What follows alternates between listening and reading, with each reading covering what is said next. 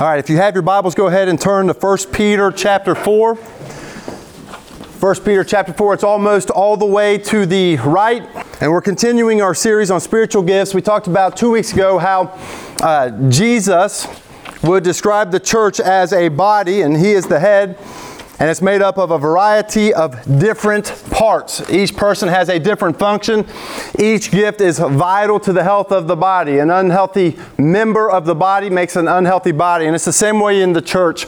Everybody has an important role to play. They have a gift that they've been given that they are called to use. And so last week we looked at two different passages. Romans chapter 12, 1 Corinthians chapter 12, about spiritual gifts. And we looked, there were about 30 spiritual gifts. And we cruised through that. And today we're going to summarize our sermon series with the main point of spiritual gifts, and that is that we glorify God with the gifts He has given us. Glorify God with the gifts He has given us. This past week we had a staff member, Mr. Konda is his name, teaches on the second floor, said that he would take on the Bardzilla Challenge. Now, for those that are in Covington, you know Bard's Burgers is famous for their burgers. And on the wall they have this thing called the Bardzilla Challenge. You get an hour to eat 11 burger patties with 2 slices of cheese. Right? So basically a pack of cheese slices with 2 pounds of fries. And you get an hour to do that. And if you do, the meal is free and you get a t-shirt and you get your picture on the wall of fame. And I told Mr. Konda before he went, you know what, I'm tired of just seeing firemen pictures up on the wall. We need to get some staff members from homes up on the wall. Well, my man gets there and orders this, but you want to know what he doesn't do when he gets to this table? He doesn't complain about the color of the tablecloth. He doesn't complain that there's no cushion in his seat. He doesn't ask the waitress how many dressings come with the salad. He's there for a mission. Right? He gets this and just starts chowing down. Now listen, after about 45 minutes, he waved the white flag. He did not get to the fries, which I understand. But he also didn't get distracted. I think when it comes to spiritual gifts, a lot of times we get distracted from the main point of those gifts, and that is to bring glory to God. All of us in Christ have a gift. Use it for the glory of God. And so sometimes we'll get distracted with, well, what is my gift? Should I do this, or should I do that, or should I do this?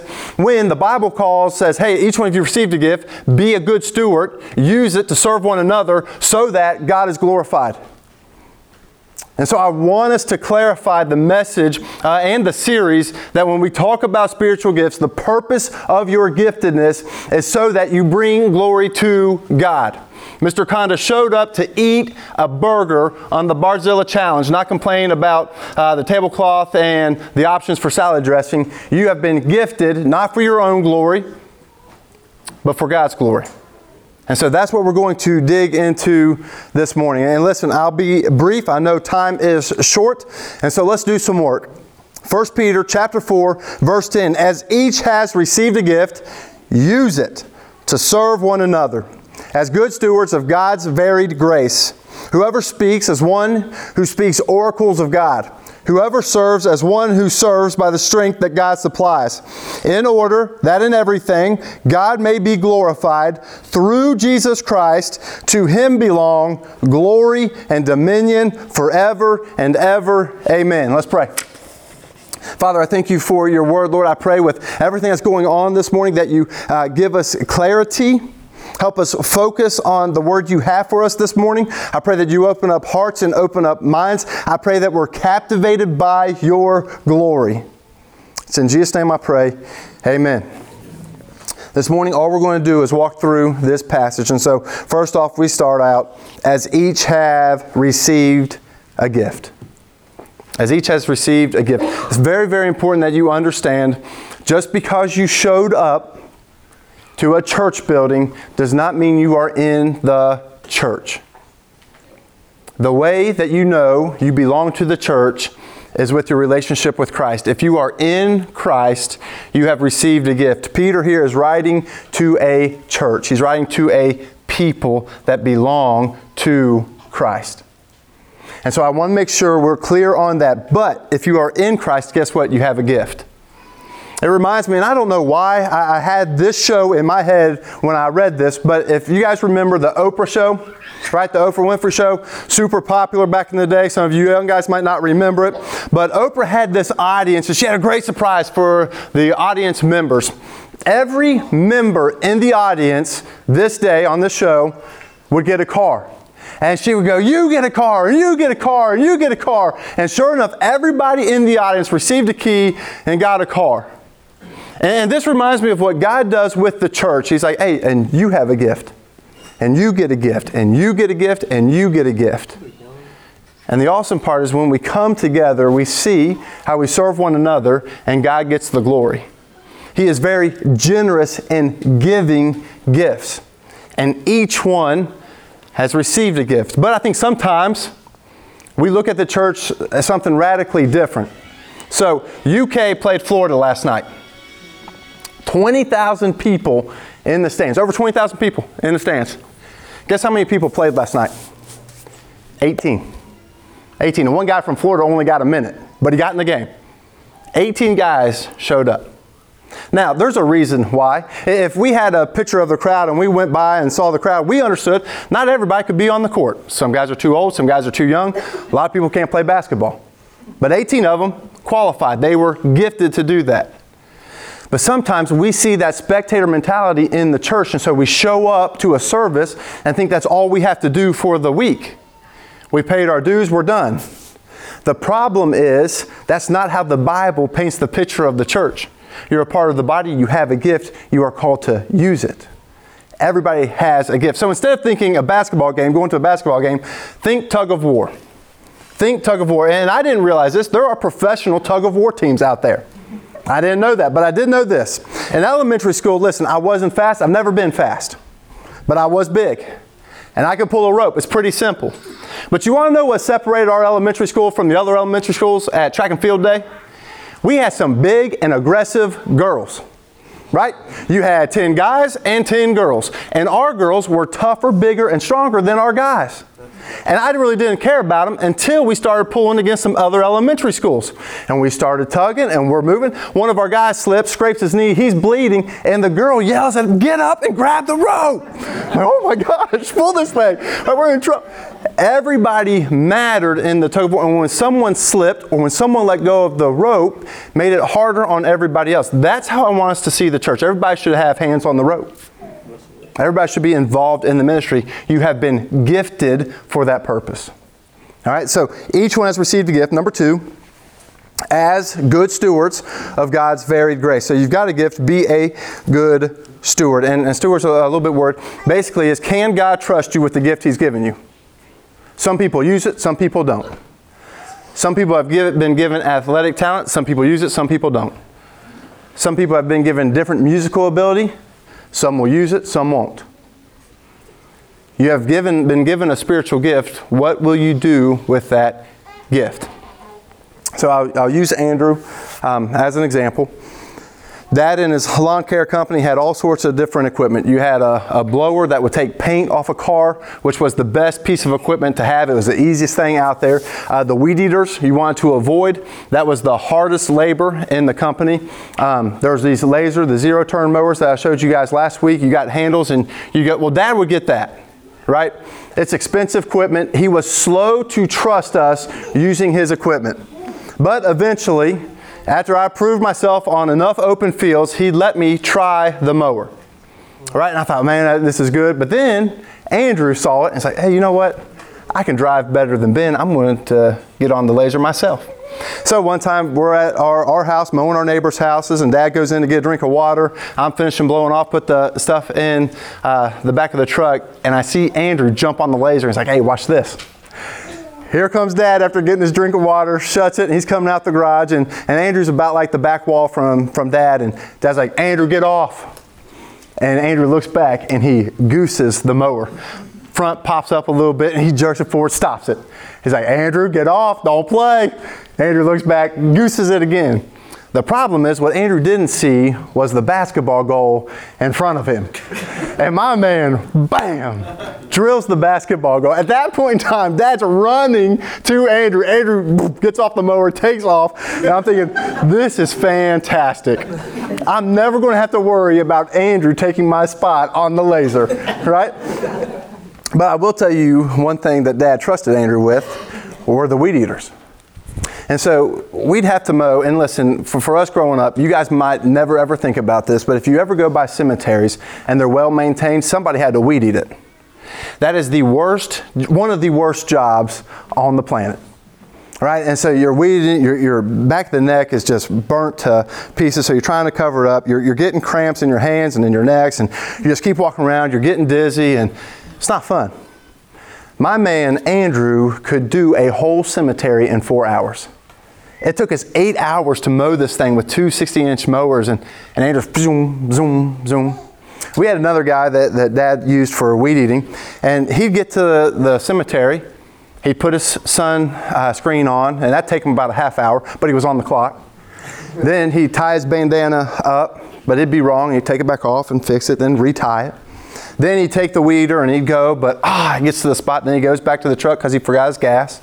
He'd go a little bit, and he's like, my line's out, and it'd take him about a half hour to do the line. Well, he didn't get to stay with the company too long. He was fired pretty quickly. But Andrew was never fired. Why? Because Dad could trust him with his stuff. You see, God's given us gifts, and He's called us to be good stewards with the gifts He has given. Now, the question that we should be having, 1, am I in Christ? 2, what is my gift? 3, how do I use it? Peter tells us how. Leads us to the third thing. One way we can glorify God by using our gifts is through serving one another. Serving one another. This goes radically against the tide of popular opinion today. With the look at me type of attitude, and I should get the glory attitude, this is coming in to a people not focused on self, but focused on how to serve others. So, if you want to know your giftedness, begin by serving others. And with that, there's a couple of important things about this. Number one, most of the serving, most of the ministry doesn't happen here from 11 to 12. Right? So growing up, when I thought, everybody's got a spiritual gift, okay, what do I have to do? What does that look like? I always thought I could either speak in front of people on Sunday at church, at the church building, or I had to sing, which terrified me. I don't want a mic. Or I had to play instruments. And it took me a long time to learn a couple songs on the piano. And I wasn't very good at it. And my mom was my piano teacher. It got so bad, she got impatient with me. Right? I don't bring much gifts, and so I'm thinking, I can't do that, can't do that, can't do that. There's no spot for me. The problem is that's not how the church is. The church is not just 11 to 12 on a Sunday morning. It's every day of the week, every hour of the day. Your gifts won't show up here, they'll show up out there. So we got a church gather today, right? We gather together, encourage one another, worship God. But then we have a church scattered, and that's where gifts take off. So don't be thinking you have to come here to use your gifts. Most of the ministry and our gifts on display will happen in the streets, not in the seats. All right? So as we have that, I want us to see this. I try to connect it. We'll see if this works. Football season, there's two positions that not a lot of people respect. Right? Two positions on a football team not a lot of people respect. The kicker and the long snapper. Yeah, the holder would count too. But the kicker and the long snapper. However, both of those positions are very, very important. And so every year at Holmes High School, we'll have tryouts. And everybody thinks they can kick. Am I right, Phil? I'm right. All right, everybody thinks they can kick. And so we'll just say, all right, guys, line up on the 50, take a punt. And we'll have guys kick it, and somehow they kick it behind their heads for a negative point. Like, you're not the punter. Right? But then we'll be surprised every year at who can kick the snot out of a football. And so this year it was Mario Foster. Mario Foster happens to be one of the bigger guys. I wouldn't think he'd have the flexibility to lift his leg up and get enough oomph behind it to kick it, but my man can boot the ball. And so he turned out to be our punter.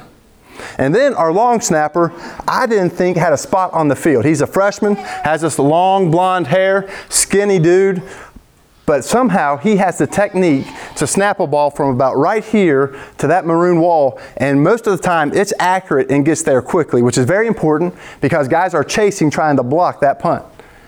And so my man earned a spot on the field because I had no idea his giftedness. How did he find out? He put it into play. He used it. You will discover your giftedness not by talking about it, but by using it. So please look for ways to serve one another. That's how you'll find your giftedness. And so Peter, what he does here, gives us 2 ways to do that, right? 2 ways. Remember that list of about 24 gifts we had last week? I think we have it up here. This is pretty complex, right? And so you can go through this and you're like, I don't know here, I don't know, maybe here, maybe. Well, Peter knocks it down to 2. He's like, you have the gifts of speaking or you have the gifts of serving. And both of those aren't mutually exclusive. Those who speak should be serving, and those who serve should be speaking as they serve. But he narrows it down to help clarify. And so real quick, how are we going to serve one another? Well, one way is by speaking. And I love this. Whoever speaks through speaking the word of God. So our preaching, our teaching, words of wisdom, words of knowledge should flow out from the word of God. Now this is very, very important, especially when we have something like baby dedication. We don't need more opinions on how to parent kids. What we desperately need is, what does God have to say on how to raise a child who loves God? That's what I'd want to hear. That's what I want. So as Ava gets ready to be in high school, I want to see and hear how people got high school students to love Jesus while they were in high school. That's what I want. I don't want to hear your opinion on what's cool and what's the best way to parent. I want to hear what God has to say and how you applied it to your life. And that's the cool part about the church and the giftedness. We have that. Here, we have that. And that's just one area. I want to hear how some of you guys have used your resources and your finances in a way that give God glory. I don't want to hear about how I can get a big bank account so I can buy a cooler truck. Right? I want to hear how I can honor God with my resources. So I use this to help us see. This is a rosin bag, right? And so when you speak, it says, speak the oracles of God. Here's the cool part. When you have this bag, and all this is filled up with rocks, pitchers will use it to get grip. And it's very, very effective. Right? We need this for our football team, for our wide receivers. This would be helpful. But this is a rosin bag, and you can see that. Did you guys see that? When you come into contact, you get the dust. Right? This is very, very important for people who say they have giftedness in speaking, whether it's teaching, exhorting, rebuking, encouraging. When you speak, what should happen, the stuff that people should see is the Word of God, not your opinion. And so as they come in contact, you can't come in contact with this bag without getting this stuff on you. And it's the same way when you speak. You shouldn't be speaking, it's just be your opinion. It should be filled with the Word of God. That's what it means. Those who speak the oracles of God. Now I've seen a lot of people do bad things with this. Right? There's a lot of pastors that are giving off a cool talk this morning. And it's self-help or something. I went to one church and the guy explained 10 reasons why we should keep a diary. That has nothing to do with God's Word. And I looked at Julianne and I'm like, we're never coming back here. I don't have an hour on Sunday to hear about some guy's opinion on keeping a diary. At least call it a journal. Right? Forget. But then I have a good example. We had a group here, a group of men, and one guy was talking about a phase in life, talking about retirement. Should he stop work here? Should he pick up work here? Should he go back here full time? And like that's a complicated life situation, life stage. And then we had another guy who's nowhere close to that stage say, hey, you know what? I heard this verse. And he turns to it, finds it in his Bible. He reads it about how we rest in God, and he applies it well. And I was blown away because in that moment, he was given the gift of wisdom. He had something from the Word of God that applied to a situation, and he did it well. He has no idea what retirement's like. He's not building on experience. He's building on the Word of God so that when he spoke the Word of God. So that's what it should look like. So for those in the room with the gifts of speaking, when you speak, it should be filled with the Word of God. And then number 2, those who serve by the strength of God. 1 Peter 4:11, whoever serves as one who serves by the strength God supplies. Very, very important. If you don't do this, what happens is if you serve in your own strength, you will become bitter and tired. And I was at a church, the first church I pastored, small country church. We had more cows, literally, in my backyard than we had people in the church. And I can remember, there's something called the 80-20 rule, where 20% of the people do 80% of the work in most churches. Well, here it was more like the 90-10 rule. We had one family that did everything. Cleaning, getting announcements out, serving, going to the school, everything. And then we had about 90 people show up and did about 10% of the work. And the 10% was this guy sitting on the back. When it got hot, he would go back to the thermostat, turn it down during the service. And that was it. That's all he did. I don't want that in Redemption Church. I want 100% of our people doing 100% of the ministry. And so let's serve using the power God supplies.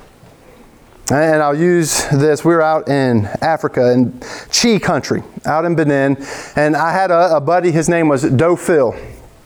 Do Phil was a tiny dude, right? This is him. He was a little bit older than me. And we were building this structure, right? You want to know how you get these to this spot? You walk out into the bush country, which I'm already nervous, right? I know there are snakes there. I just don't see them, right? And so I'm walking by, and Do Phil passes me on the trail heading back to here with one of these on his head. He's just bouncing. I'm like, man, this tree must not be that heavy. So I get to the guy who's cutting it down. He's cutting them down with a machete, which was pretty impressive, right? You don't need an axe, don't need just a machete. Boom, gets it down. And he hands me one of these trees. Now that is a pole. And I go, I'll get that. And he looks at me, and he doesn't speak English, and I don't speak Chi. And he's like, no. I go, yes, I can get this. He's like, no. And he points to this, and it's basically a little limb. I said, I can get. So I pick it up, put it on my shoulder, and my pride won't let me put it down. But as soon as I pick it up to put it on my shoulder, I realize the mistake I made. Right? I can't carry this thing. I am sweating. I'm getting dehydrated. I turn the corner, and I pray, God, please give me strength not to pass out and faint in this country. Right? Out here, no medical attention, and I'm not sure they're going to carry me. Right? Sure enough, Matt comes walking around the corner. I go, Matt, you got to help me out here. I can't get this thing. And God shows up and gives strength when I needed it. I tried to do it myself. I couldn't do it. Pride kept me leaning on my own strength. But when I called on God to give strength, He does. And He sent help. It was Matt. We were able to carry it down, get it here, and we built it. Now, was I embarrassed? A little bit. A little bit. But my man Do Phil knocked it out. Strength that God supplies. All right? So if you serve with the strength God supplies. And then finally, you see the last part of this verse, that God may be glorified through Jesus Christ. How is God glorified through Jesus Christ? All right, so all of this, serving in His strength, speaking His word, serving one another, the only way that happens is through Jesus. Jesus says, I'm building my church and the gates of hell will not prevail. Jesus is doing His thing. And He's gathering a people for Himself. And He's giving you a very specific gift. And He's arranged you exactly where He wants you in His body. And He's called you to be a good steward. Use that gift for His glory and for our good. And when that happens, guess what? God gets the glory.